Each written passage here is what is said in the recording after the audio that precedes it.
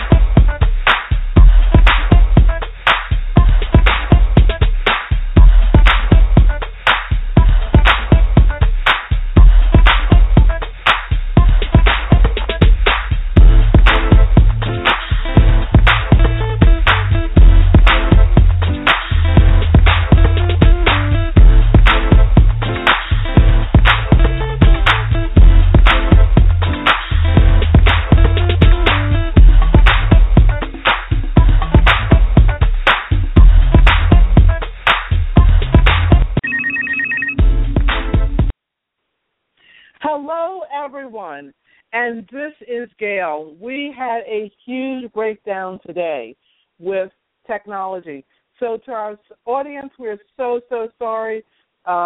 These things do come up. Blog Talk Radio has assured us just now that everything is fine.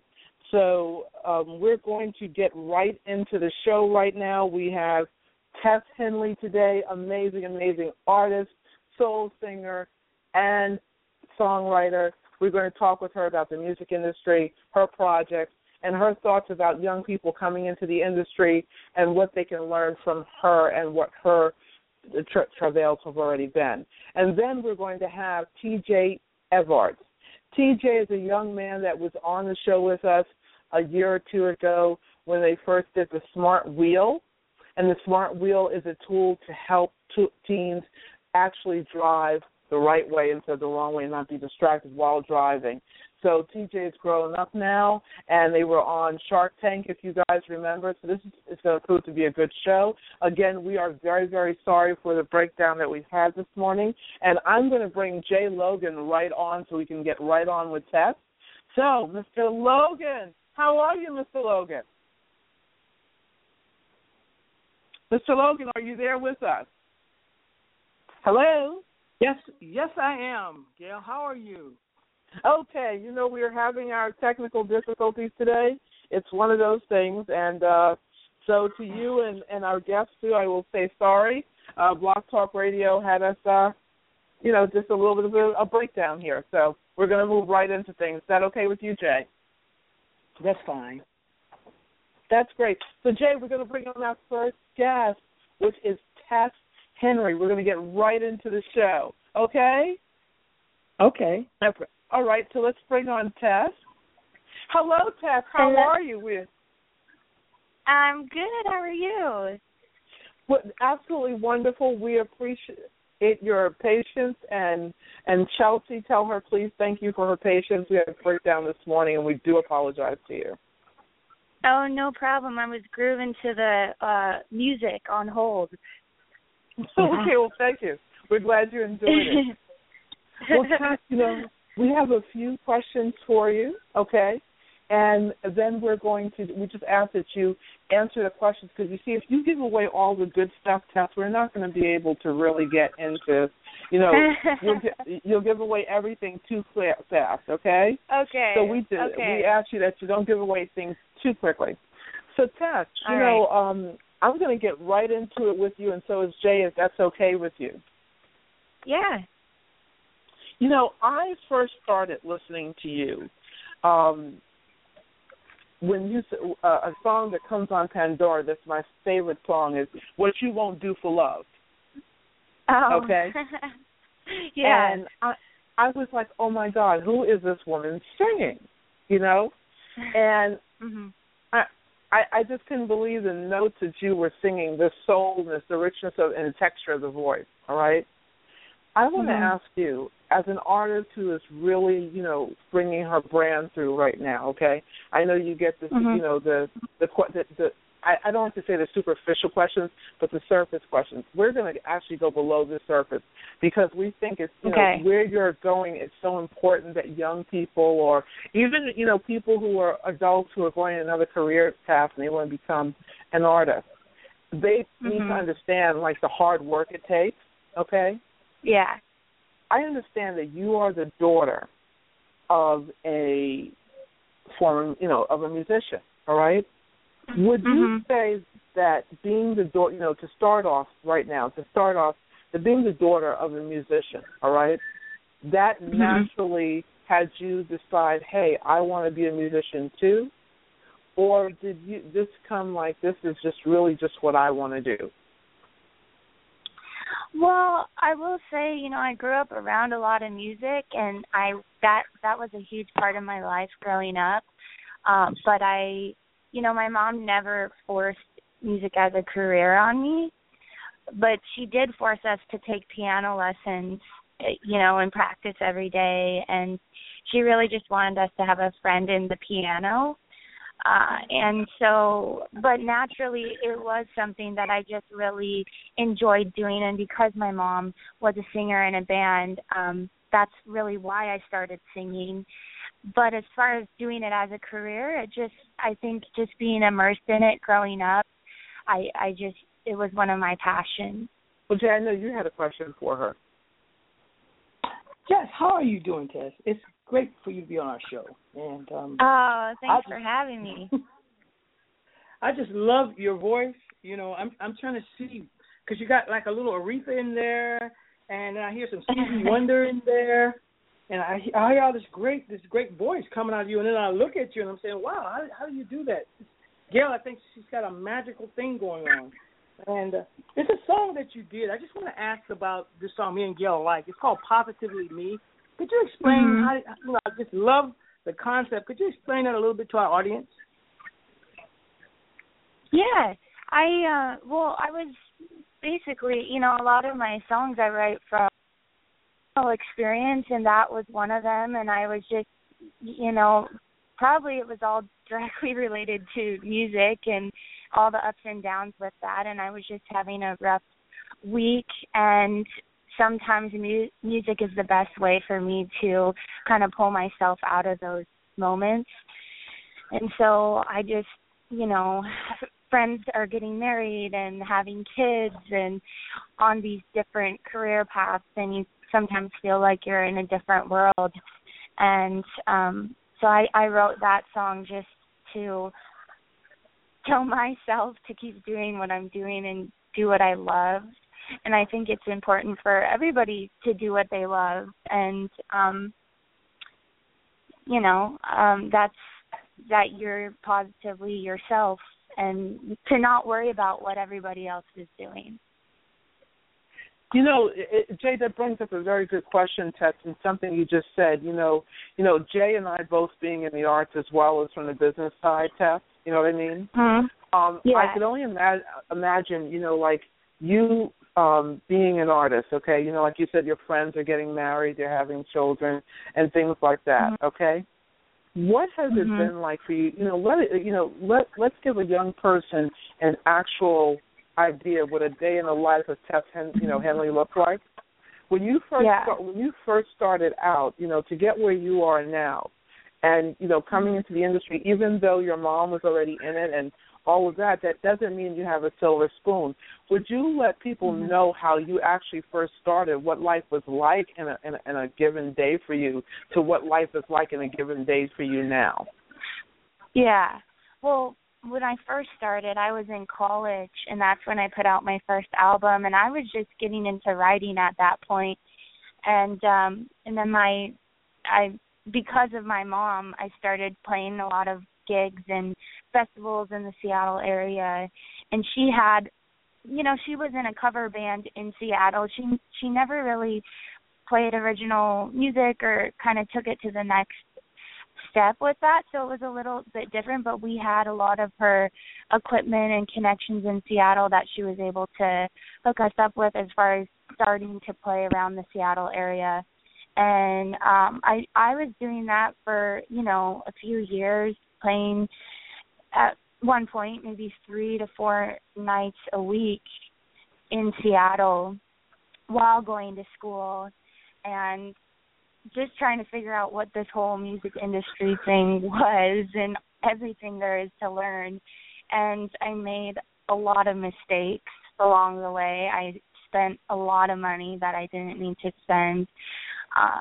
And eventually it kind of goes in cycles. Like you write and record an album, put it out, and then kind of play shows and learn how to release an album. And then you kind of go back into the writing phase and do it again. And there are so many, facets to the music industry that I'm still learning, and it's still constantly changing. And that's the hard part about it, is that it's always changing with today's, the digital world and everything. So, my day is always pretty different, but I do spend a lot of time online. It kind of, it sucks because you don't want to be tied down to your phone or computer, but as an artist, and especially an independent artist, that's kind of what you need to do, is just, be active on social media, interact with your fans, and then whether it's touring or rehearsing or writing and recording, there's always something to be done. It's really like a 24/7 thing. I don't have much of a social life, I feel like sometimes. But that's kind of it's always just whatever needs to happen at that particular time. That is my day. Well, Jay, I just want to jump in before you go to your question really quickly. Tess, you talked about at the beginning, like you were doing a lot of gigs or whatever. To give youth that are interested in coming in, because a lot of youth think this is easy, oh, I'm in college, I've done it. But what is it specifically, you as an artist had to do? Like, did you have to do gigs? Did you have to do demos? What is it? You said something very powerful here, too, about how you find yourself online a lot, okay, dealing with your fans, and tied to your computer. I just have two questions in this. What is an artist's process to be in this industry that you have had to do, and how does the digital world affect you and your creativity? Yeah. Well, I guess the first question, I think the more self-sufficient you can become, with anything, I've had to learn how to not only with, there's the whole music side of things, but then there's design and, videos, and I've had to kind of produce and edit videos along the way, just because I didn't have the funds or the resources to find somebody at the time. But I've learned that the more self-sufficient you can become, the more money you can save, and also the more control you can have as an artist creating your brand and your music. And I would say definitely just write. That's the biggest thing, write and as much as you can, and perform as much as you can. It's definitely not easy. I'm still lugging around equipment after 7 years of doing this, and so you definitely have to grind it out. But I would definitely have a group of people or a support system around you for the times when you really need it, because I don't want to sugarcoat it, because you probably will need it. And then for the second question, I definitely, it is distracting with social media. I sometimes wish that I could leave my phone for a week and just go into the mountains and write or something, but it's just kind of a necessary evil, it feels like sometimes. And it does affect, just with everything going on and so much noise in social media, it can distract from your just that creative mode that you need to be in to write. And especially like based around a release, when you're releasing a project, there's just so much going on, and you really, at least for me, I have a hard time even thinking about writing when I know I should. But now I'm starting to feel like I'm ready to get back into that writing mode. Wow. So it's almost like you have to make a choice between being out there with your fans or writing or performing. It's not like I see what you're saying. Just so yeah. What question? I know you have a question for Tess as well. Oh yes, Steph, I do. I understand the writing part, and you have to be in that good place when you write. And it's hard with the extra social media world. And if you don't want to die in the social media world, you want to stay alive. So you have a social media side of you, which is the life, and people want to talk to you, and they want to be you. They want to have a piece of you. And if you don't do that, you die in the social media world, which will damage your career. And that's the new thing, Gail, that's going on now. My question is, after you've done all this beautiful writing and it's time to take it to the stage, what was it like opening up for the Culture Club? Oh, man, it was so fun. We played the Greek Theater on Friday, and then, in L.A., and then the Greek Theater in Berkeley on Saturday. And that was just, two really great venues. And then Culture Club, I mean, I've always been familiar with their music, but to see them live, it was a different thing, and just to even open for them, and that was an honor in itself. And I've been touring a lot as a solo act just for financial reasons, but I got to play with the band for these shows, and that was something that I love doing. Wow. and so it was a lot of fun. Jay, as Jay and I have been in the industry for a while, from A&R to production to whatever, from the business side as well as the creative side. And my question to you, Tess, is so if we the old music industry was you cut a demo, you put it out to the record label, they take a look at it. They give you a recording deal. You had A&R development, which would help you with your A&R development. You go in the studio, do your production, have the right producer. Stop me if I'm wrong here. You'd have the right producer.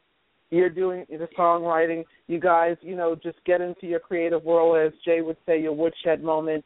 You go through that period. You drop your album, 6 weeks with PR and all of that. Have your management out there, someone doing the booking for you and all of that. And you are on a home stretch, so you could actually tour and then have some time off, okay? That's the way it used to run. Now, we find that you have to, when we say you, artists like yourself, you've worked very hard to get where you are, and now you have to be on social media. You also have to write. You also have to find the time to tour. You also have to find the time for merchandising. You also have to find the time for your producer, right? My question to you is, and also now, you at least had your CDs and you used to have downloads. Now we have streaming, okay? I want to know, how does streaming affect you personally as an artist, okay?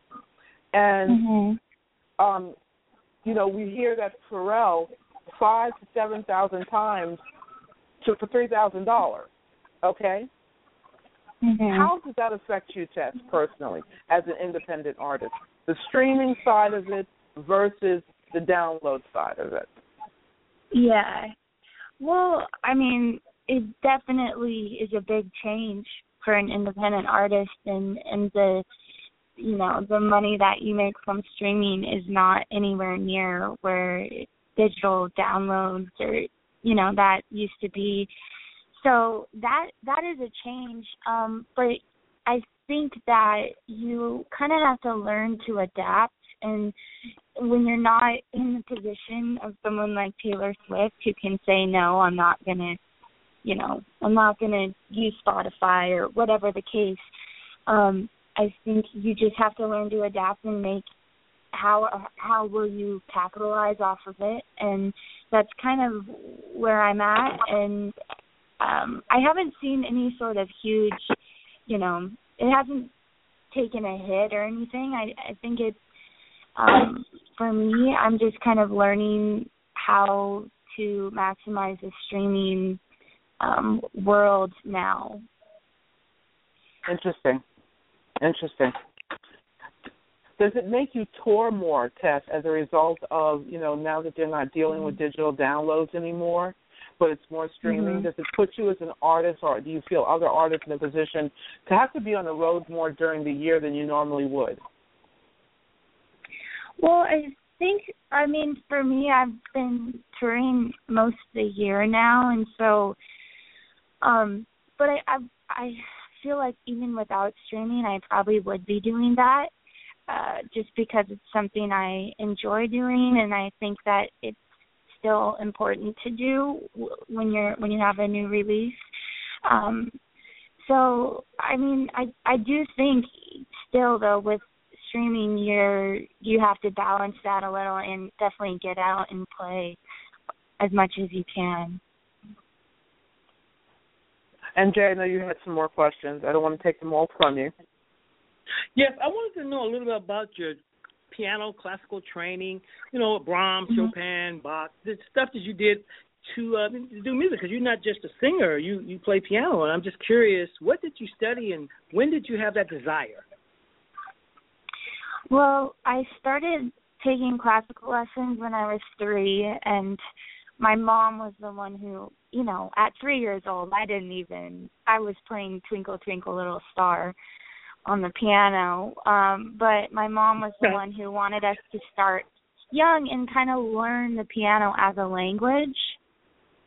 And the method I learned under the Suzuki method, which is a Japanese, really disciplined, and you go through books, different levels of books, and you learn songs, you memorize songs.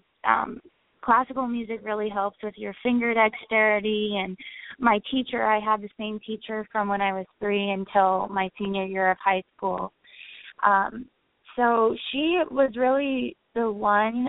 It's funny when I look back on it, because classical music, people don't always think this, but I feel like my teacher, and starting with classical music, was my first introduction to playing with soul and associating moods and feelings and emotions with music and what I was playing. And it wasn't really always my favorite thing growing up. Sometimes I would much rather be playing with friends or doing something else. So I really have to thank my mom for keeping me with it and forcing me to practice every day and taking me to lessons and recitals. And so, but eventually I got into pop music and other stuff that I wanted to be playing. But the classical music really, really helps with, you can read music, which I feel like a lot of musicians don't know how to do. Right. And I think it's important. Jay, that's so powerful what you're saying, Tess, right now, because we have 3 to 4 more questions for you, Tess. Is that okay with you? Yeah. Okay. So we'll do them very quickly. One of the questions that I personally have is, there's so many misconceptions. You just talked about reading music, okay, and the Suzuki method of, learning music with piano. Jay and Tess, what I often find so much is people have this thing about, let me get into the industry. It's so easy. I'll just make a song and go right in. What do you find that when you listen to these new people coming in, what do you find is the biggest misconception that they have about being an artist and the work that it takes to maintain being an artist? Well, I think even myself, when I first started, I just didn't even realize how many different little pieces there were to the music industry and everything you need to know, even on the business side, which as an independent artist, that I think is the part that really gets people, is knowing how the business side of it works, and because if you can't really understand that, it's hard to because you're running your own business pretty much. So that, for me, that was a big thing. I when I first started, my older brother, who's also a singer-songwriter, he graduated with a business degree, and he was really the one who I was listening to him and kind of following what he was doing, and he was really like a big mentor for me when I first started. And then I realized I really had to learn what was going on myself, and that's when I really took a larger jump in my career, is when I actually could learn about the business and what was going on, and then I had a say in what I wanted, and I think that's really powerful. It is, Tess, and can you give our audience one very powerful lesson that you learned from the business side, a very specific lesson from the business side that you learned that actually has helped your career? Because as an independent artist, you've opened up. She's being so nice about who she's opened up for. She's opened up for Jill Scott, Anthony Hamilton, Jay. She's had an arranger, David Rossi, who's worked with Ed Sheeran and Coldplay. She's had some really good people that she's working with. So I'd like to know what specific thing that you learned on the business side that you can tell someone else that has helped propel your career, because you're doing very well. Thanks. I think a big thing, and I'm still, it's ever evolving, I think, but getting your brand, focusing in and coming up with a brand that is really focused and tight, and I think that really helps. That's something that I've learned over the years, and just that side of things, how you want to present yourself and making sure that it's uniform and it's you. And then another thing, I guess just seeking as much knowledge as you can and learning about everything, whether it's the sync licensing world or, looking into songwriting contests and distribution, how that works. And I just think is kind of researching what other artists and bands are doing too really helps, what's working for them, and how you can apply that to your own music and career. Wow.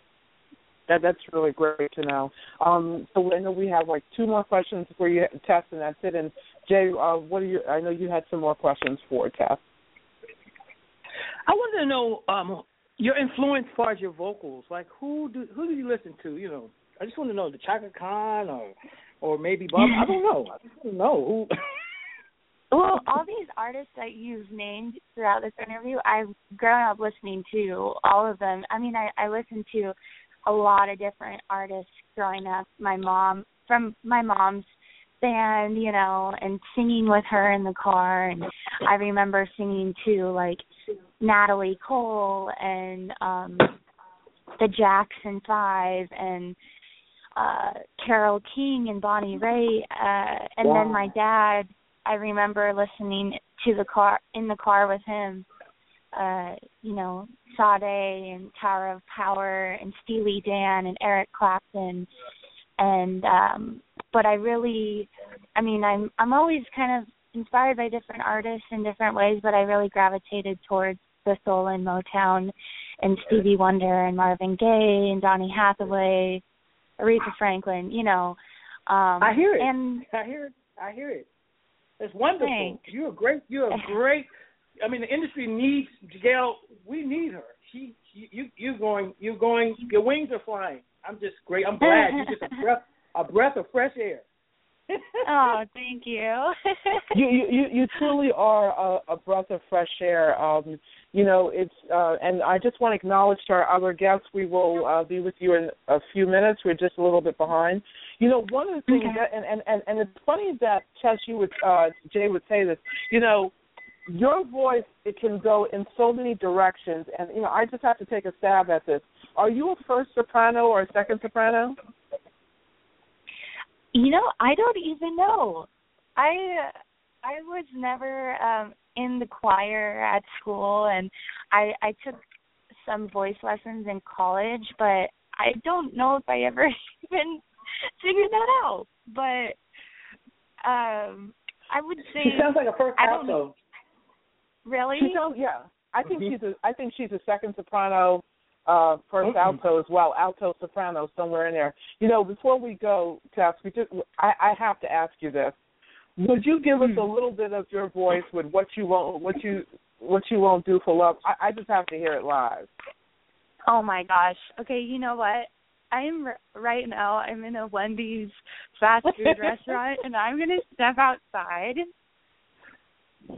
because we just have to hear that a little bit, just a little bit, so our audience can hear it, because your voice is just so amazing. Okay, all right, here we go. I guess you wonder where I've been. I search to find the love within. I can't let you know.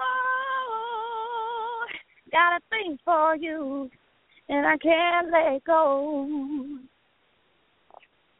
That's what I'm talking about. I mean, what is that sounds. With me? There you go.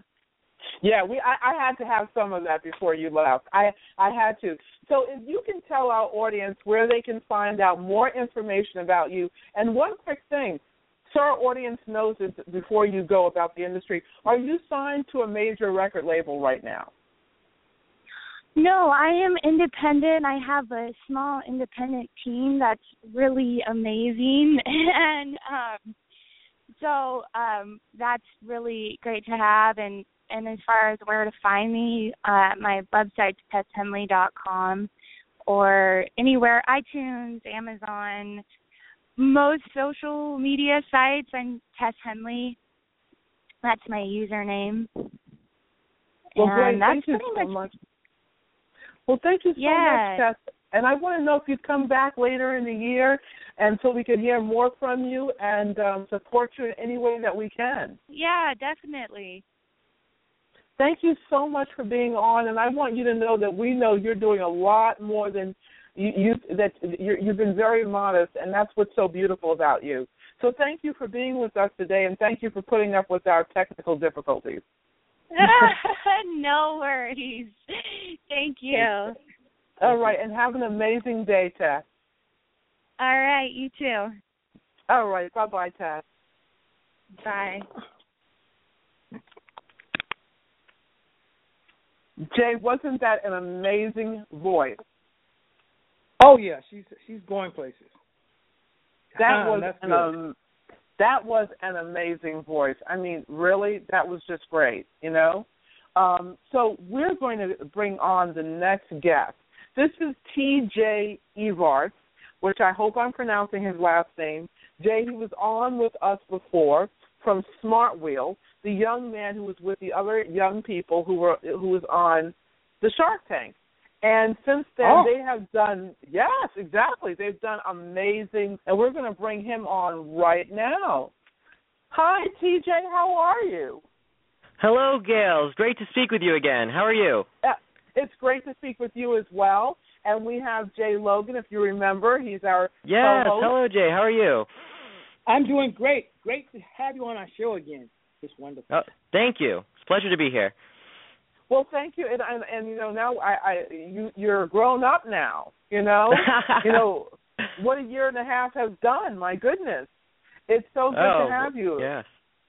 Well, now TJ, we are now partners with the UN, and we do a lot of work with youth, and so we've got just like Tess, a young artist coming up. We have a lot of great questions for you. So are you ready to rock and roll with us? I am ready to go, Gail. Okay. One of the things we want to know, first of all, before we get into the ins and outs, let our audience know what Smart Wheel is, so that as we ask our questions, it'll make more sense to our audience. Certainly.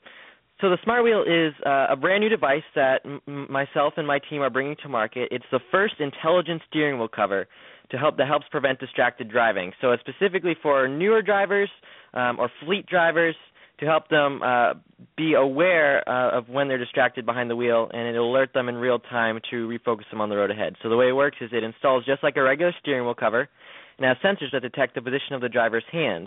And from that, our device determines the likelihood that the driver is distracted, and when it detects distraction, it alerts the driver in real time and records that information for later review through our companion mobile app, which assigns the driver a driving grade, a breakdown of their performance, and the opportunity to win cool rewards based upon their driving behavior. Now, if I remember correctly on that, Jay and I can recollect, if it's a teen driver, does this what you have invented, does it not also send back a report to the parents? Yes, exactly. So that's also handled through our mobile app. So the parents can literally download our app for free. They walk up to their Smart Wheel that they have on their kid's car, and over Bluetooth, it actually downloads the latest data, and then it provides a whole bunch of useful tools for the parent to sort of see how their driver's doing. Which means that the teen actually can't get away with much, TJ. Well, hey, in the ideal world, if it's a safe driver, they won't even know it's on the wheel. So it's really just a reminding device, right, to help new drivers recognize when they're not paying attention to the road. Because in the age of technology, distracted driving, it's a huge problem these days. Over 400,000 people are seriously injured every year in the United States due to distraction. And the problem is not just texting, because, you hear a lot about texting, right, Gail? You hear, all these different stories. But in reality, cell phones only account for about 5% of the accidents caused by distracted driving. So the problem is a lot bigger than anyone ever realizes. And that's what's unique about the Smart Wheel as well, is that it's effective for just about every type of distraction, not just cell phones. Well, I know, Jay, I'll start off with the first question. My first question to you is, TJ, with, this, we talk about teens, right? But this also applies to adults as well. Many adults you'll find texting while they're at a traffic stop or something like this. Have you also expanded this product to go for anyone of any age? Certainly, certainly, definitely, and that's sort of why we have some cool stuff coming down the road, including we're working with insurance companies to possibly provide insurance discounts to Smart Wheel users to provide that incentive for older drivers to be able to use our device. We're also implementing some cool features as well since last time we talked, including some gesture recognition features. Imagine being able to control all of your smart devices and some car functions with just simple taps or swipes on the steering wheel of any car, no matter if you have a brand new one off the line or a 10-year-old clunker. It's pretty cool technology. Jay, I know you had your first. Gail, I'm just amazed. Now, this is TJ that was on our show a year and a half ago, right? Is it the same yes, guy? it is. Yes, it is. Okay, TJ, I don't know what, you're just amazing. Could you tell us, how did you put this team together? I mean, you got vice presidents, vice marketing, vice president of operations. What was it like putting together, and you're the CEO? And, I mean, how old are you now? I mean, come on, this is incredible. It's another story.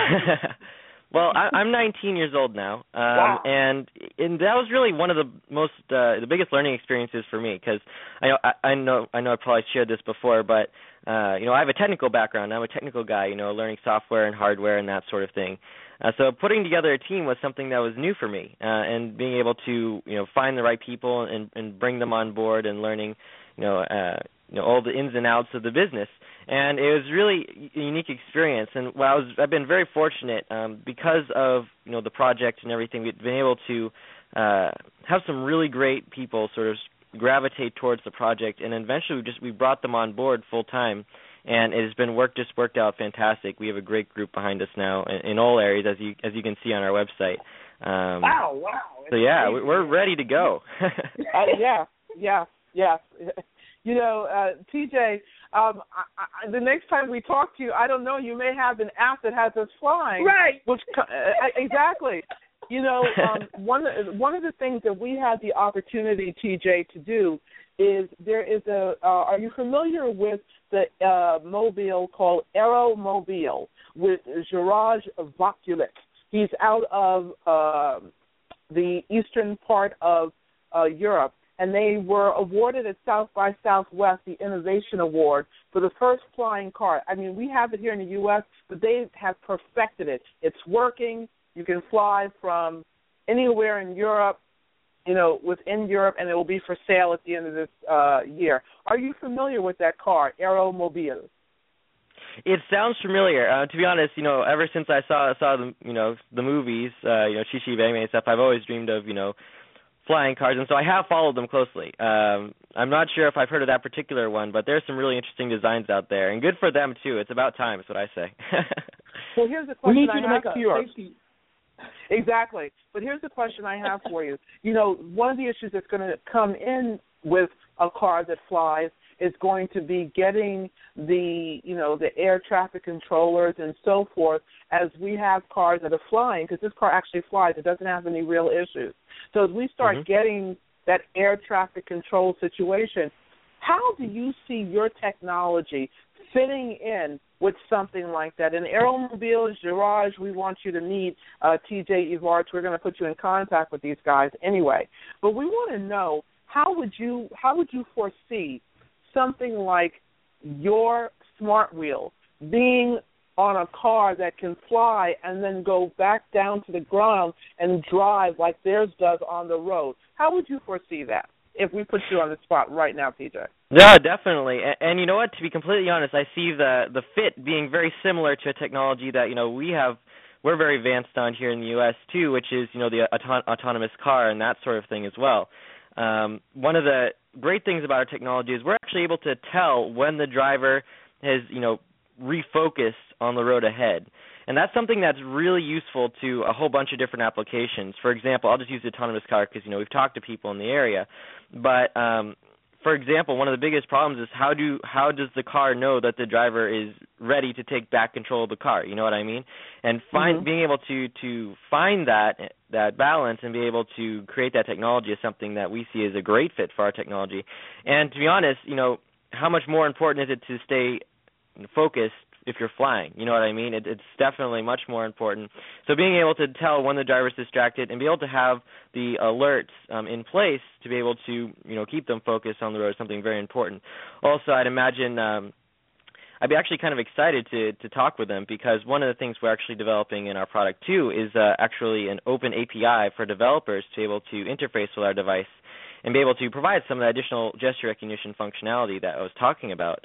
And I think the nice thing about it is, since it's over Bluetooth, we're able to communicate with also Bluetooth-enabled cars. So if these cars are Bluetooth-enabled, then our technology would fit in really well in terms of just being able to keep the driver's hands on the wheel while they're flying or while they're driving, and being able to mitigate some of those distractions that are constantly bombarding them. So I definitely see it as a fit in all future technology for sure.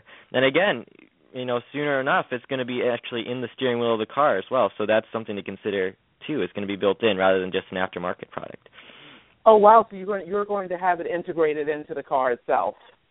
Well, it's an avenue we're pursuing. I can't say too much about it right now, but I think that that's ultimately the goal, right? To have every car in the United States have our technology in it.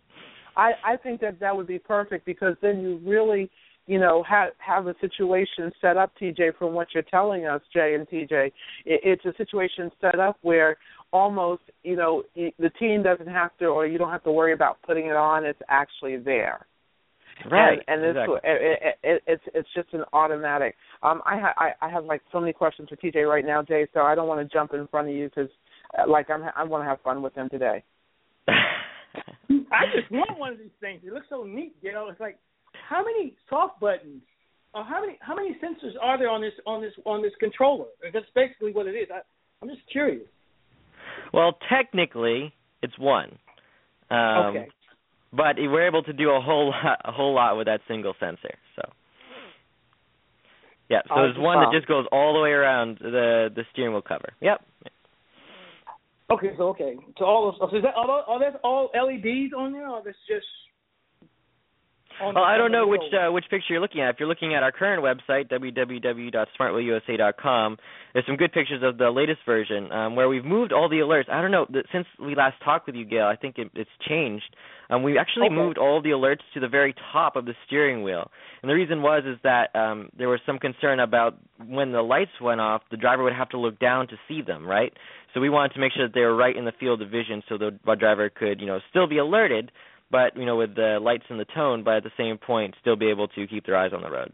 So it's changed a little bit since the previous design. We've also focused a lot on the aesthetics too, including, nice, leather, stitching, etc., to make sure it fit into all the modern cars in terms of style. I think it's the older one, Gail, and it looked like the Batmobile. It's neat. It's kind of cool. That's right. I see the new one.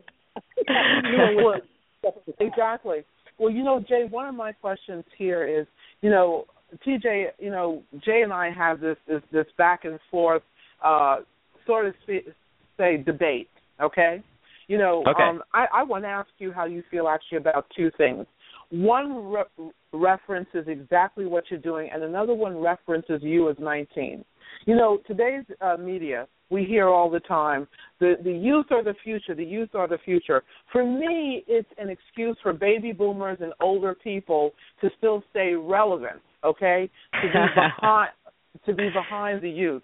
Where personally, I actually think that the baby boomers need to be secure within themselves to really keep leading the way. Because as a young person, baby boomers were allowed to be young and make their mistakes or, go for their careers and do the things that they do. I have two questions for you on this. One, do you think that the media, because we as the marketing people or the media are the ones, even though Jay and I are not media, we do stories on you, people like you, to inspire others. We're actually a social change group that makes a difference worldwide with youth. So that's where this question is coming from to you. Do you think that youth are being, that the media is really putting a lot of pressure on youth to be the future when, as an example, things like climate change and what you're doing technology-wise, the things that kind of have made the mess are coming from the adults, and then we're pushing the younger people to take care of the issues that we've actually put out there rather than using innovations like what you're creating and working together with young and old. Do you think we're putting too much pressure on you guys to clean up our messes? That's a very tough question. I would say that in terms of, in a way, pressure is good, right? Because that's sort of, you need motivation in order to accomplish anything great. You need that determination to change things, and that's sort of, what's sort of driven the Smart Wheel story from the beginning, is being able to change the way young people drive for the better. But I think, to be honest, Gail, I think that's going to take a group effort, because a lot of kids these days, they don't feel empowered. You know what I mean? They don't feel like they have the ability or the skills to be able to make these fix these gigantic problems, or they feel like, I have to wait until I'm 30 years old or 40 years old before I can do anything about it, which is really not the case, and not just me and my team, but you can look at a bunch of different young innovators and seeing how they're changing the world, even before they go to college, you know what I mean? So I think that in a way pressure is good, but I do think it's going to take a group effort, and I do think that instead of pressure, I would say there are a lot of programs out there now, but I would definitely vote for empowering the younger generation as well. And what do you think that empowering younger and older so that everyone stays relevant and everyone is an intergenerational communication? Because when you're older, you have the wisdom to lead. When you're younger, you have the innovations, and both can learn from each other. Would you say that that's an incorrect statement or a correct statement, or an amended statement needs to be made on that? No, I agree with that. I think that one of the things I've noticed in my short career is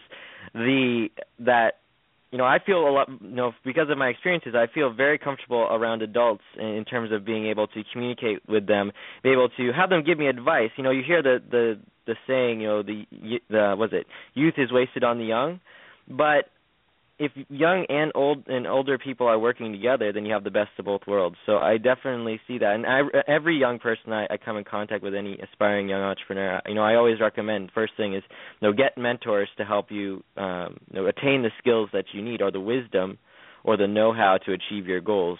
Learn it yourself through, someone who's actually done it. And that, rather than having to, go through necessarily a class or something, real-world experience is invaluable. So that's, something I've always been an advocate of. Wow. Jay, I know you have a question because I have some tech questions for TJ. So I don't want to take up all the time away from you, Jay. Okay, I want to know if I was the mom in the van and I wanted to get this for my kid. And, I want to know, what will I have to do? Which OS will I need? Could I use it on Android or Apple? And how much will it cost me? And what do I need to do? I don't know anything about it. Well, here's what you need to do, Jay. You need to go to our website.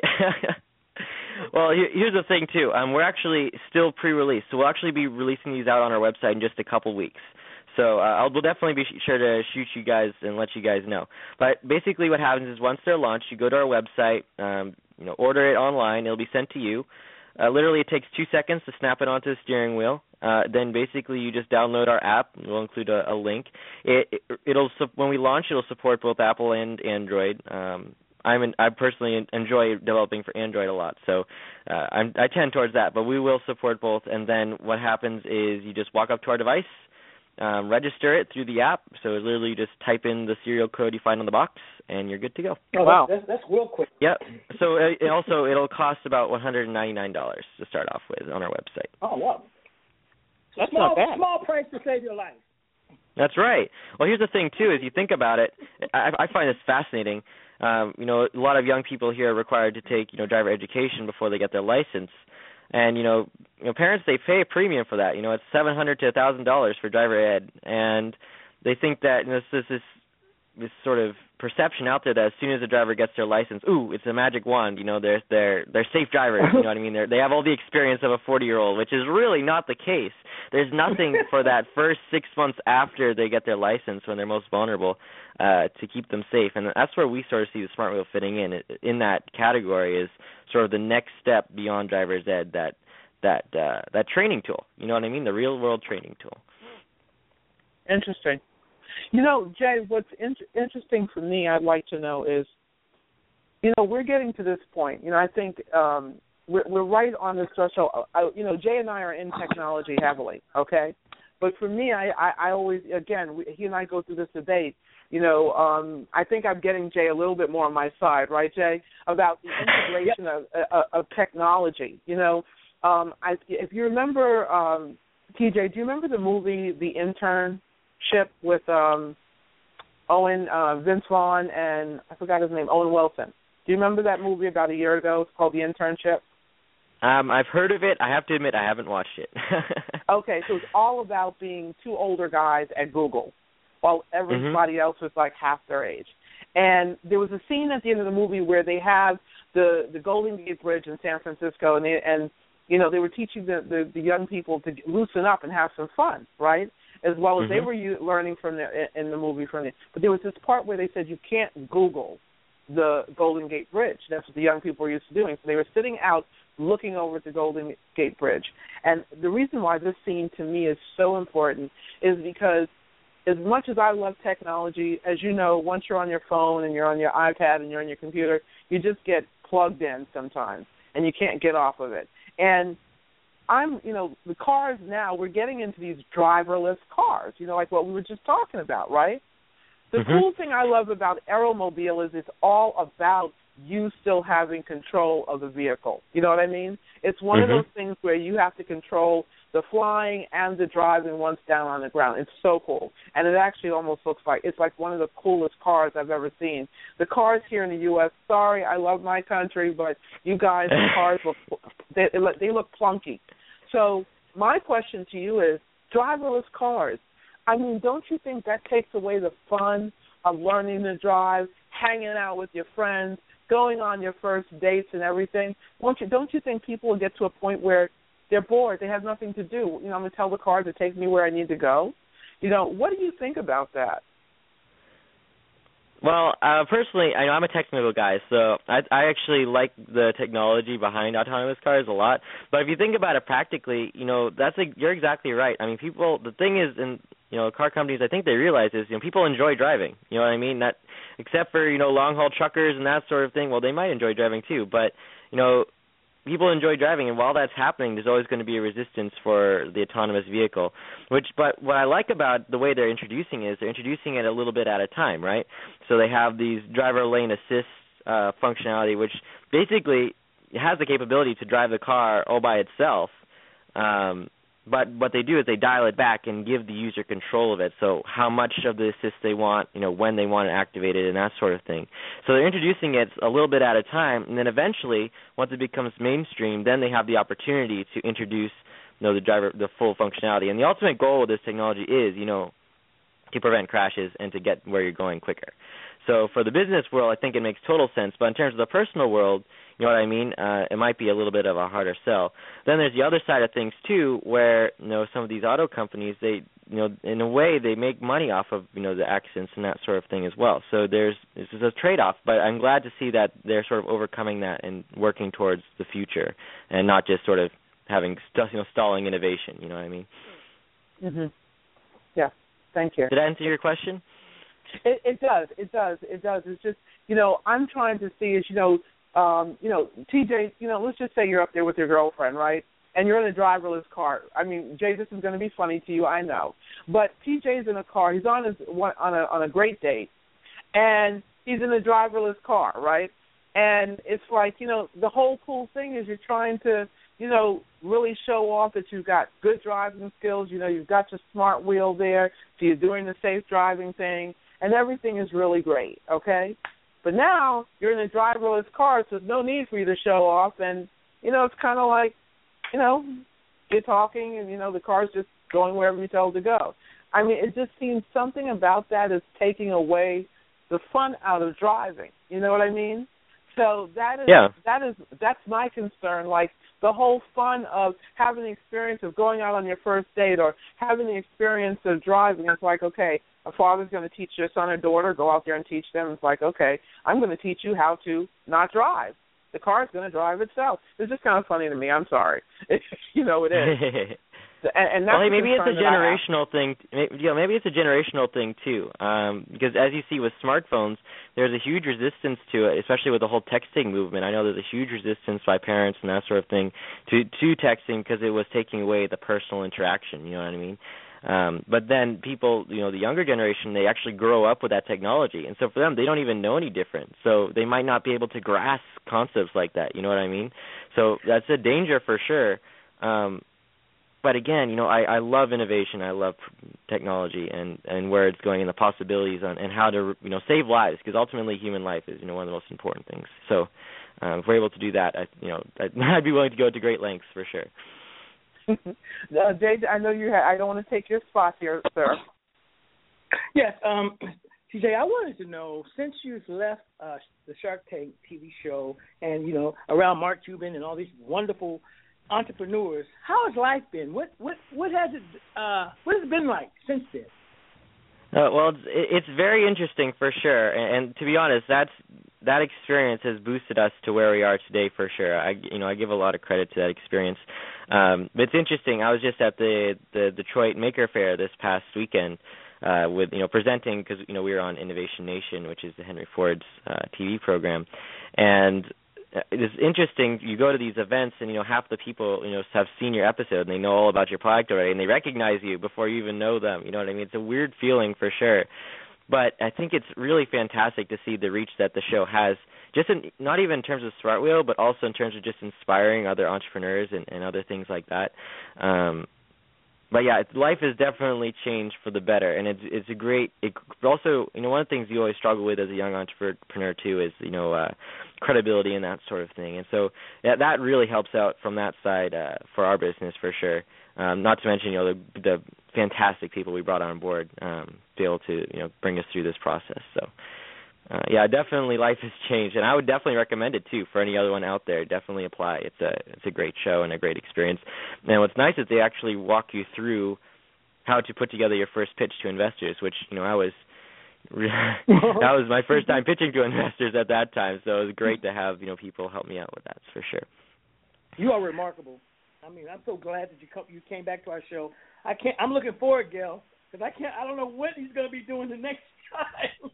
I'm actually scared myself to see, what he may be doing next. TJ, one of the questions I have, with innovations, you said something about the balance of, just that, being taken seriously, so to speak, if I could put it that way, about being an entrepreneur as a young person. Now, you're 19 years old, am I correct? Yes. Okay. At 19 years old, here it is, you and your colleagues have developed this product, okay? You're young. I would have to say to you that I think you're going to be taken seriously regardless because, people like Mark Zuckerberg and all of these guys, a lot of these people found these things at young ages just like you as well. But I do want to ask you something. As a young person, how are you able to balance being an entrepreneur and going to school? Because if I remember right, your parents were very staunch on you definitely going to school and, developing this product, but making sure that, you were successful where you wanted to be as well. How is it in balancing all that out?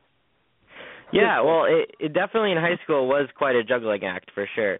But luckily, I've graduated, right? So now what I've done is actually deferred college. Been accepted, of course, but deferred college to work on this full time now. So I did a gap year and then deferred. So I've been working on it full time for quite a while now. So the option is always available for sure. But Gail, to be honest with you, and I recommend this to all young people, entrepreneurship is such a learning experience in and of itself. Being able to meet the people that I meet, the CEOs of these different companies, and be able to hear their life stories and be able to understand the challenges they went through, it's just something you don't get in school. You know what I mean? It's really hard to obtain that without just getting out there and learning stuff for yourself.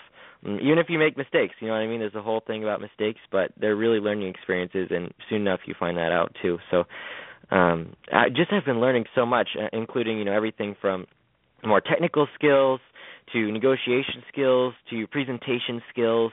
One of the things I recommend for all young entrepreneurs is, develop your communication skills. Learn to talk with people, because if you're able to present your ideas in a way that makes people gravitate towards them, then that's half the battle right there. You know what I mean? And I think that's something that's really helped propel us forward is our story and the way we're able to present it and sort of the passion we have behind it. You know what I mean? Wow. Well, but the thing is, TJ, everyone is not you. You know what I mean? I don't know. I think everyone has potential, Gail. No, they do. They do.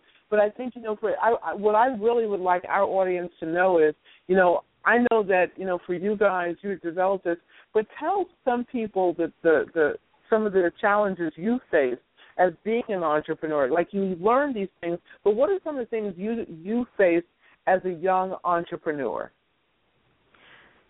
Well, let's see. So a couple different things. One is, obviously, as a young entrepreneur, when you go to these companies and you present and everything, the one challenge is, the people you're talking to, they want to know that you're the real thing, that you know what you're talking about, and that you're everything that you've said that you are. And so being able to prove your credibility within a meeting with someone is an extremely important skill. I know there are presumptions out there regarding age, and there's a funny saying: by the time you're too young until you're too old. You know what I mean?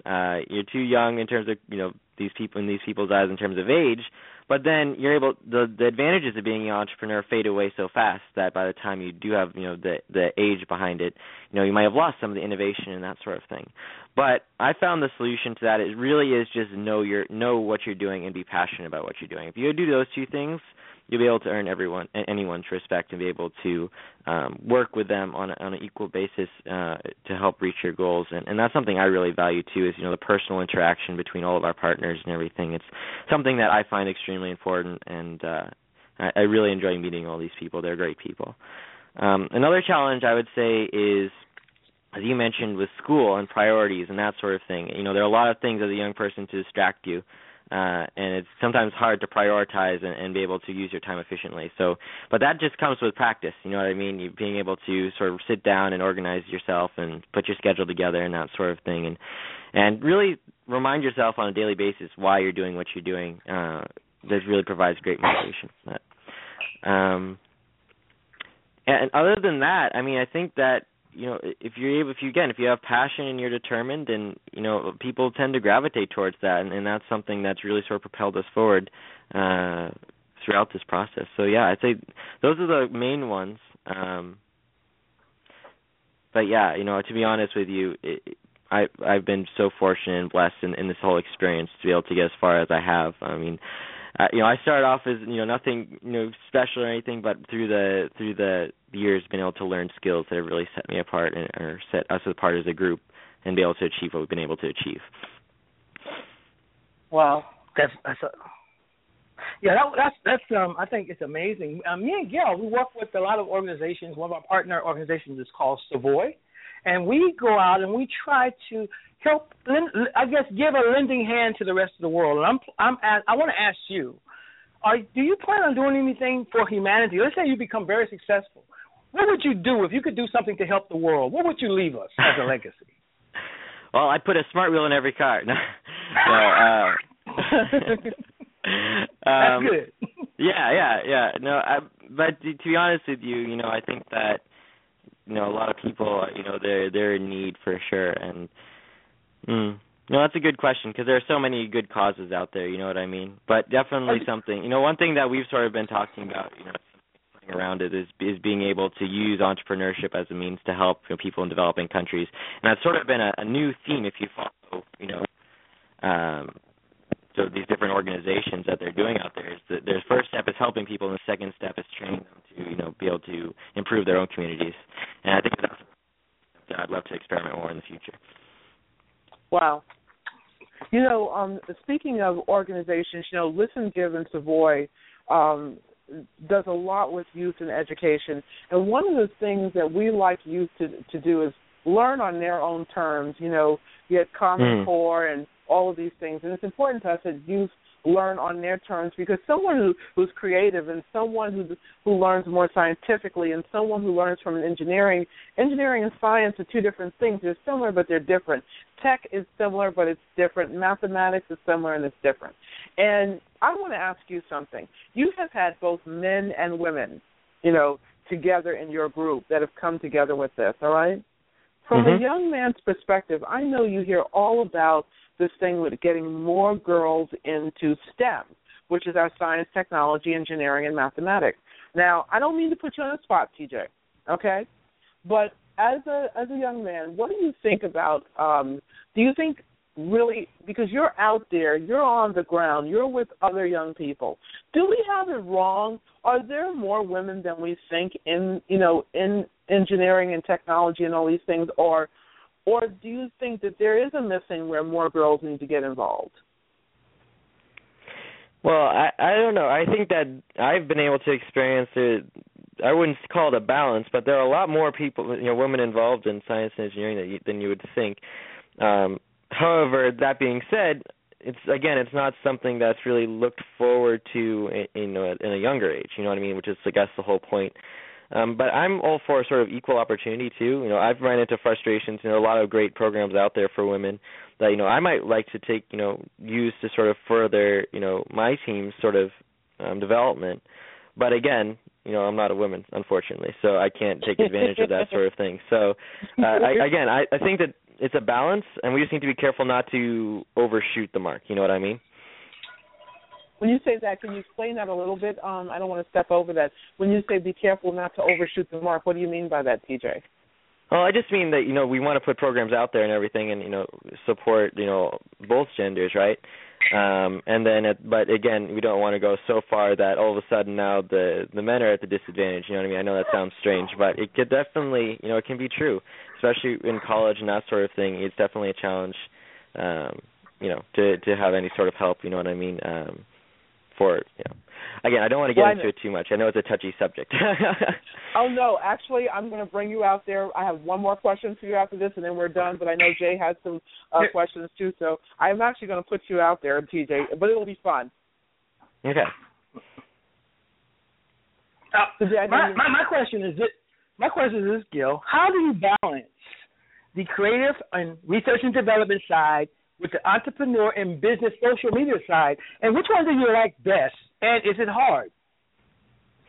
Oh, that's a great question. Hey, that's man, I could go on for ages about that because I have an interesting story, right?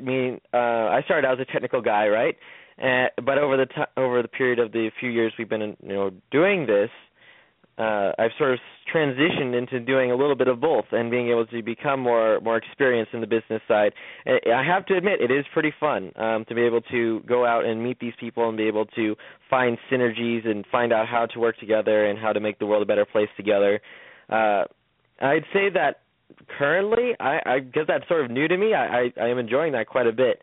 And I think the balance is where your passion lies and what you're getting results at. So, for example, I believe in the technical, area, that you do reach a point where you need to bring someone else on who does have the experience, because my motto has always been, well, nothing's as hard as you think it is, right? So just go out and learn it yourself if you need to know it. You know what I mean? You live in the 21st century. You can teach yourself anything if you want to, But I think that there is a point where you sort of go, where you had a lot of success in. And for me, I've had a lot of success in the business side, recently, being able to reach out and form these partnerships and be able to, inspire people to sort of join the movement of this whole anti-distracted driving movement that's out there now. So I'd say in terms of a balance, I'd say that, personally, I'm still working with it. You know what I mean? I have people on both sides helping me out, and, I'm having a great time being sort of involved in both. But if I had to choose right now, the business side is oh my goodness, it's just amazing, and I'd recommend it. Just being able to go out and make these partnerships. Wow. Jay and TJ, something you said, and Jay, I would love for you to weigh in on this as well. Jay, Jay and I, again, we love to banter back and forth, TJ. It's really great for he and I because we learn so much from each other in doing so and being colleagues, and with our other colleagues who are located in various parts of the world, which offers like a really interesting perspective when we have so many ages in our group, okay? And one of the things you said is very powerful that I'm in agreement with, and I know that some of the women are going to get angry with me when I say this. I 100% agree with you. I think that if we put too much of a balance towards all these programs for women, we're actually, when a woman is saying she wants equality, it's almost fighting for something she doesn't believe that she already has, and then we train the younger generation of women that they need to fight for something that is already there for them, okay? And I also believe that if we put too much emphasis on it, we're not focusing on the partnership between girls and boys and men and women. All right?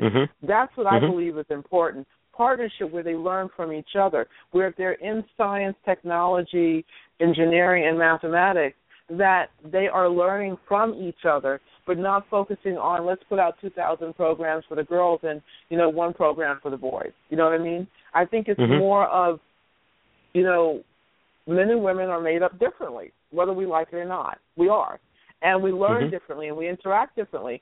So I think it's important more from a personal and professional perspective to actually partner together, learn from one another, ask each other questions when it comes to technology and things like that.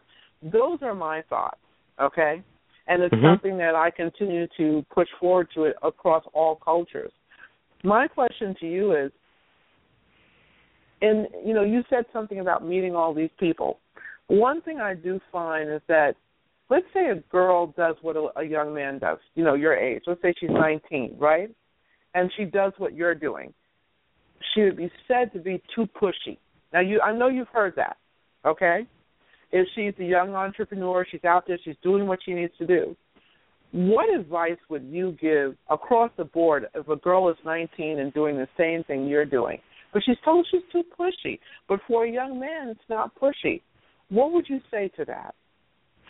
I would say, to be honest, I think that they might be in the wrong circle. I always, been in the camp of being able to surround yourself with people who will, who are smarter than you in some ways, and build you up, and be able to help you reach your goals. And if it means going to an older age group, then that's not a problem. You know what I mean? I say go for it. if you're around people who are bringing you down, then you need to reevaluate your position and who you have involved in your business or your company, for sure. Because to be honest, and a lot of entrepreneurship is leadership, and if the leadership in that situation is viewed as, I don't want to say the word, but pushiness, then it's just not the right situation. You just need to fix it. Did you say you were only 19? Yes.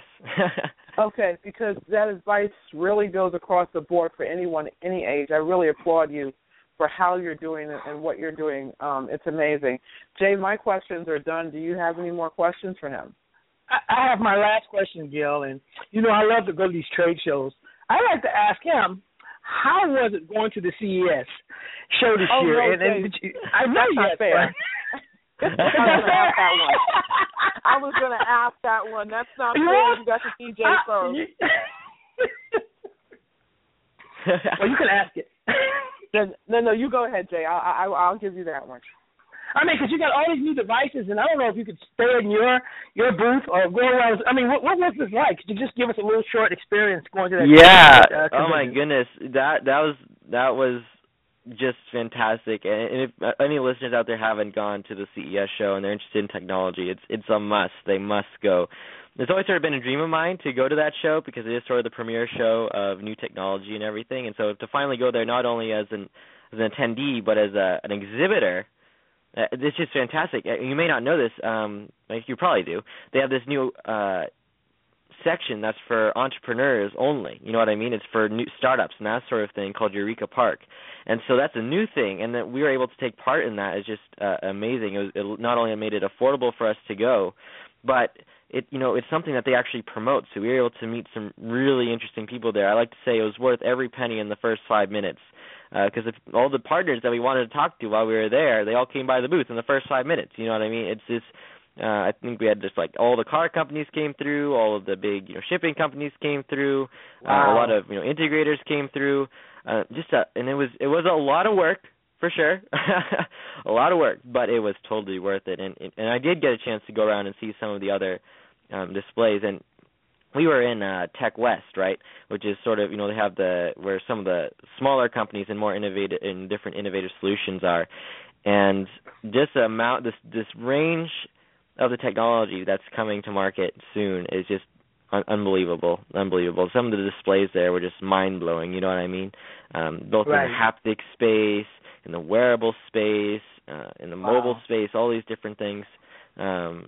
Yeah, definitely, it's a must-go. It's a must-go if you haven't gone. Oh, yeah, I love CES. And speaking of CES, so, Jay, you got my CES question, so I got to have fun with you, Jay, on this one more question. Okay, so President Obama, what was that like for you, meeting the President of the United States?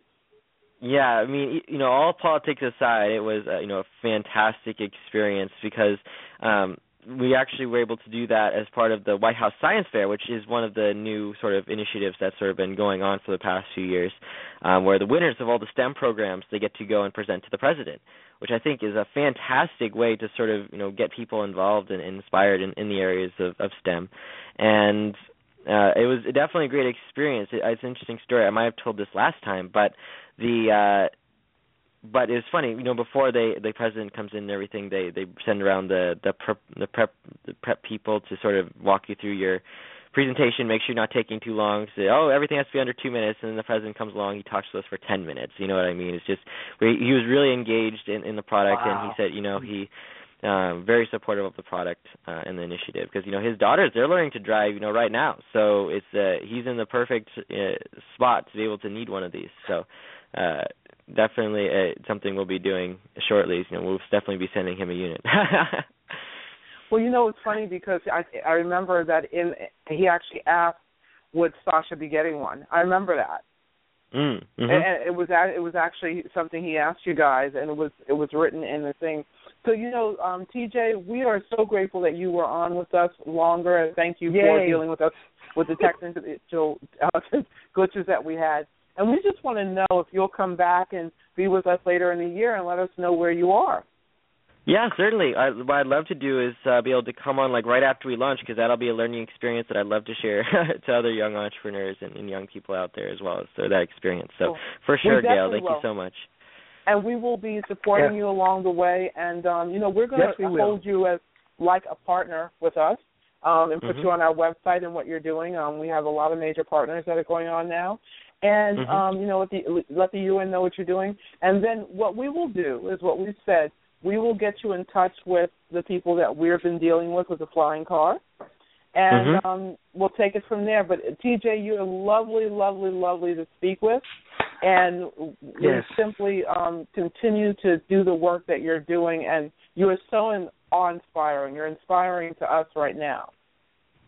Oh, well, thank you, Gail. I mean, I hope that we can, together we can make the world a better place, and for young people to never feel like they're too young to make a difference, So anything to further that message, I think that you guys are doing a great job. Thank you. I do have one last thing I want you to tell young people. If you could address, we had a young man 2 weeks ago with the grandson of Nelson Mandela. He addressed the UN, and he was written up all over, actually, the world for addressing the UN on climate change, okay? Now, everyone addresses the UN on different subjects. You, as a young man, I like to call you a youthpreneur, not a kidpreneur, because you're beyond the kid at this age of 19. I know, right? Right. So I wanted to ask you, if Jay and I were standing right with you at the UN and you were asked to address the UN, what would you talk to them about? I'd say the future of automotive technology.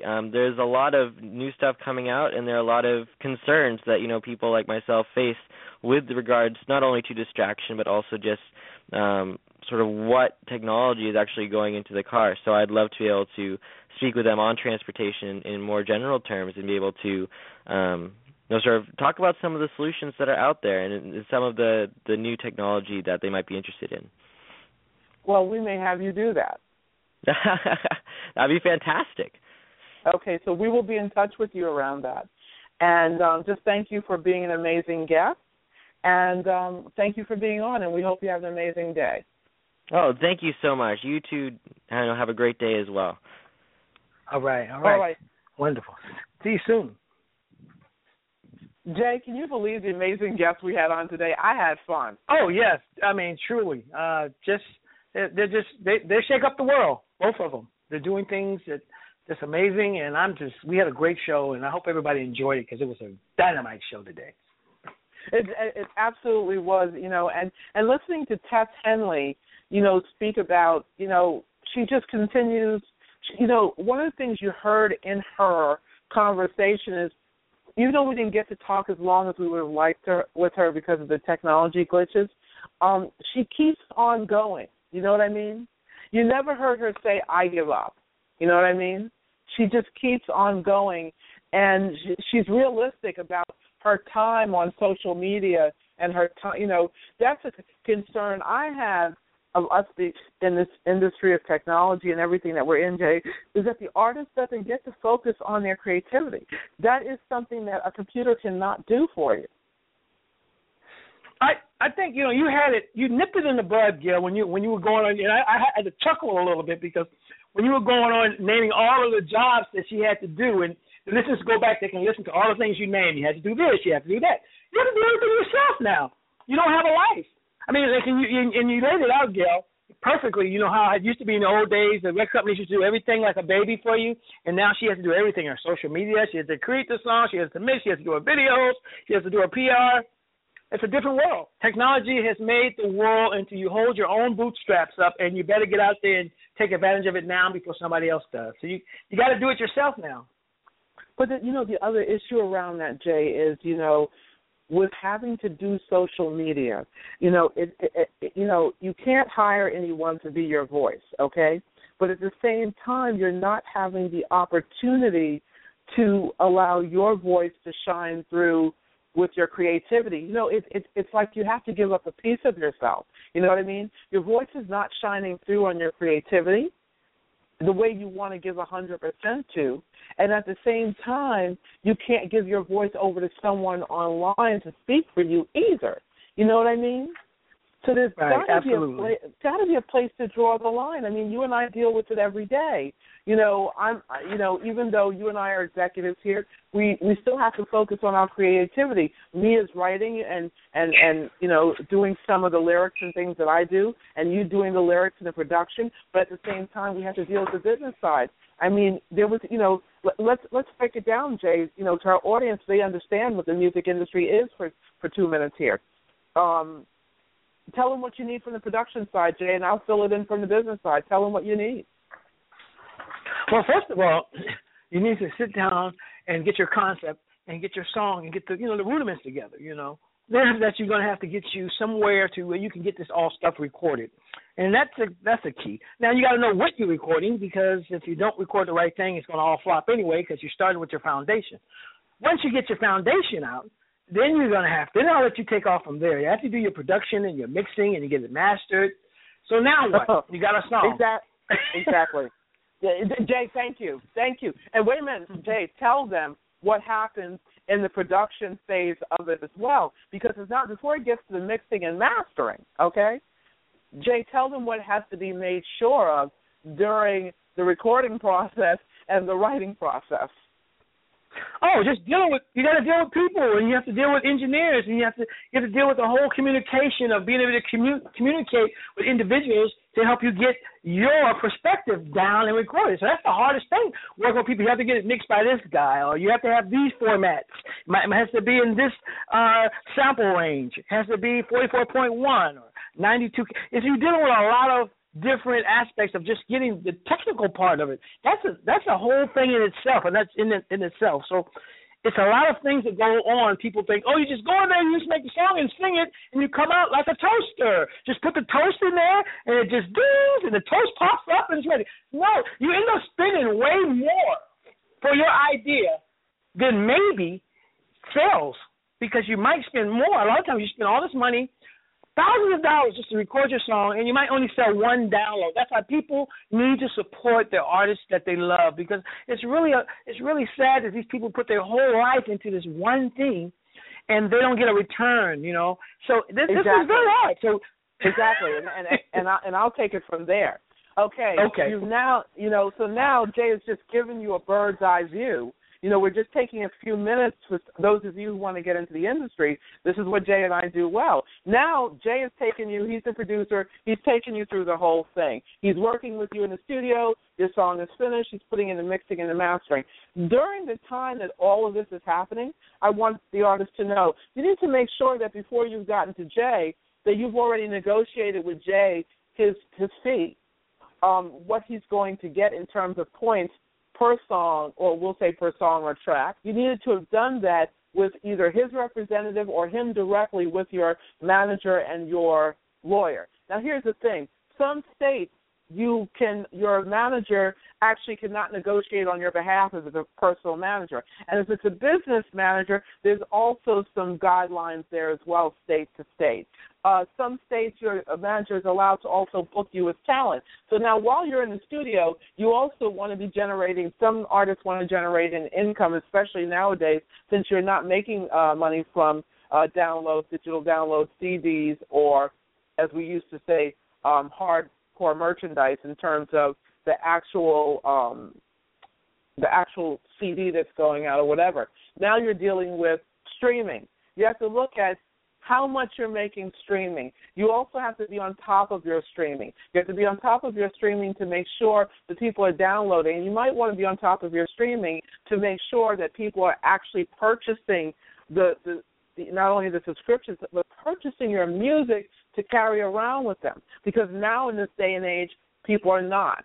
So you also want to look at that. And also in this day and age, just like we spoke with Tess today, you will find yourself with no life. You will have to tour more. You will have to find something that differentiates you from the other artist who's online, because everyone is being saturated online. You also have to have some realism about who you are and what you relate to. You may have to hook up with a particular brand or product that is in alignment with your music. Shall I keep going, Jay?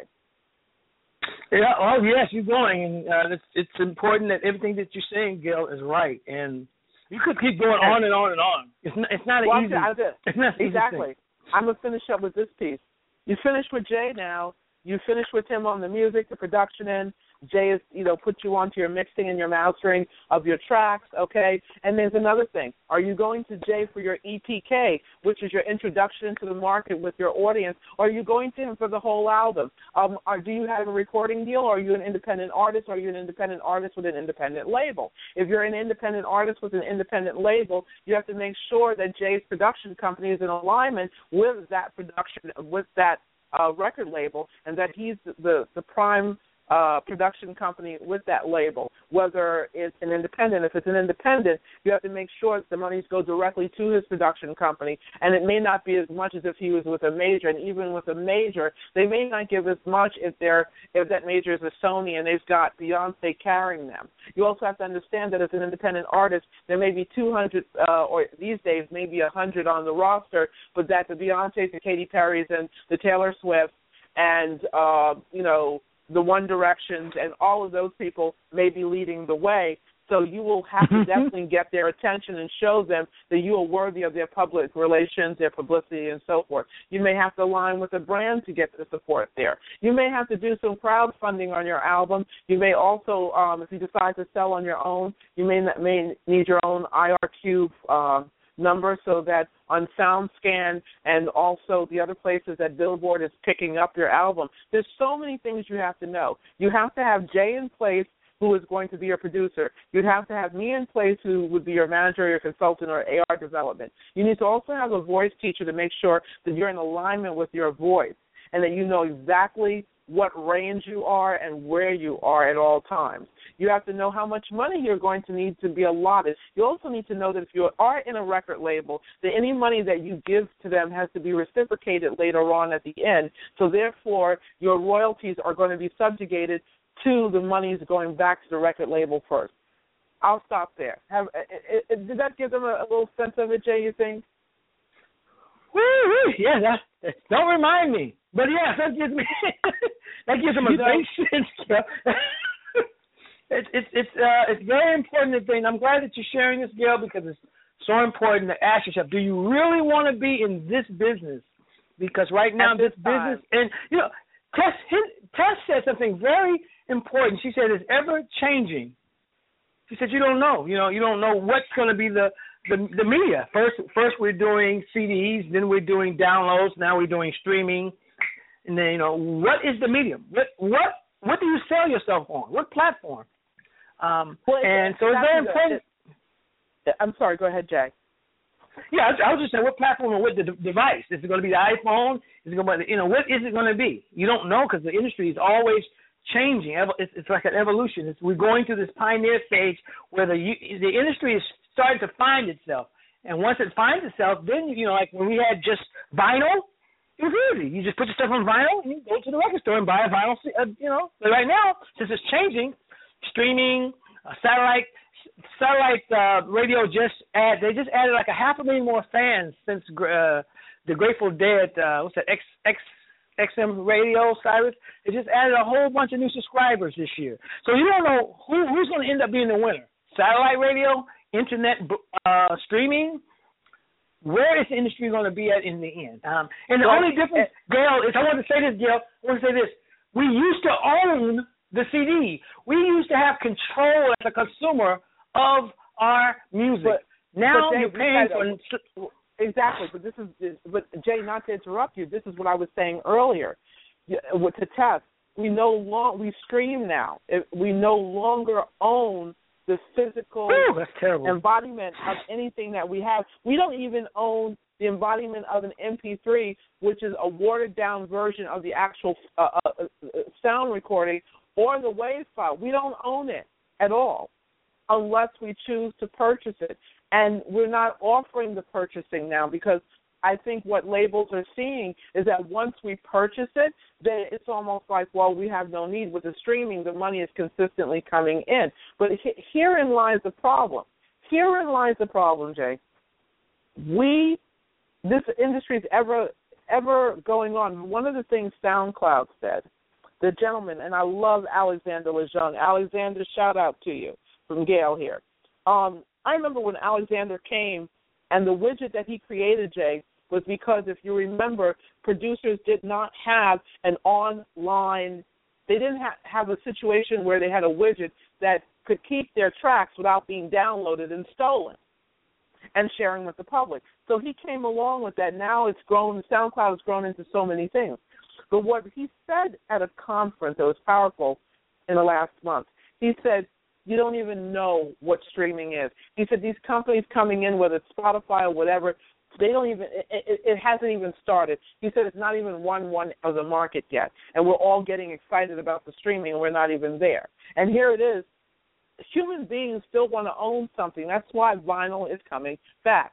That's why there's physical sales over in Japan and other places that make it up. That's why, you know why there's physical sales? Because when you're in third world countries where they're worried about eating, we've got people at these conferences talking about how can we get to the cell phones of these people and get them to listen to music, and you're somewhere out in the middle of Nova Scotia, and they're wondering how they're going to take care of their villages. They're not thinking about that. You know what I mean? Right. So it's really, you know, I didn't mean to interrupt you, but it's something that I'm very, as you know, very passionate about, is that people don't own anymore. I think streaming is great if you're on the go and you're on the run and you don't want to have, 2,000 songs bogging down your mobile phone. But if you're home and you're chilling out, you can. It used to be that we'd have our own playlist, Jay, if you remember some time ago. We'd have our own playlist and buy from iTunes and just, relax and chill out. Right. So that's all I have to say. I know I got a little passionate there, Jay. But, what, any last words, Jay, about the industry before we go? We're going to look forward to see where the industry is going to head. And with everybody being their own record companies now, and we heard Tess say she's independent. Keisha Cole saying she's going independent. So now you're going to have all these independent artists with independent labels. Boy, I mean, this is where we're headed. And I don't know. I'm wondering how that's going to work. Could you imagine everybody having an independent label? Wow. Well, I'm going to be honest with you. I feel sorry for Warner Chappell, who's going to have to do the administration of the publishing. I would not want to be them, okay? I would not want to be any of these big publishing houses, because it's going to be a nightmare, because the industry has broken itself up into so many different factions.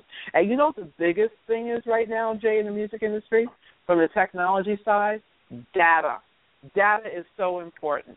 And I don't know. I don't know how we're all going to mesh this together. But you know what, Jay? I think we need to do a show with you and I where, maybe in the coming weeks we'll have a Music Wednesday where we just do a show with you and I where we just literally talk about music and have people ask us questions about the business of the industry. What do you think?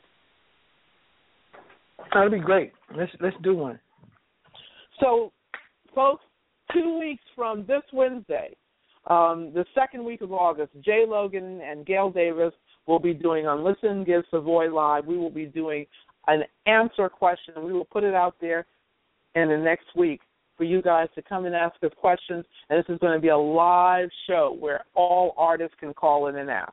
So, Jay, as usual, it's been real. Thank you for being on the show with me always. I love you dearly. You're like a brother. And I'm glad San Francisco's having some weather like us today for a change.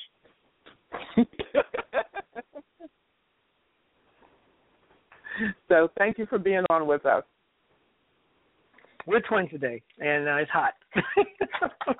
Well, I think it's only fair, Jay, before I go, I think it's only fair that you have this weather, okay?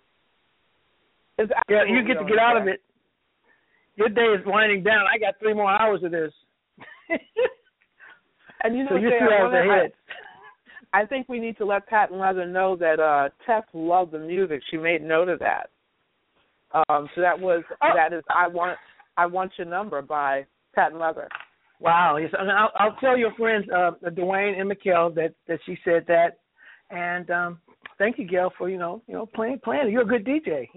We might have to have a job doing some other stuff. So well, let me know. I'm available. See what you charge. No problem. I'll look in my calendar. Take care, Jay, and see you next week, guy. Okay, see you next week.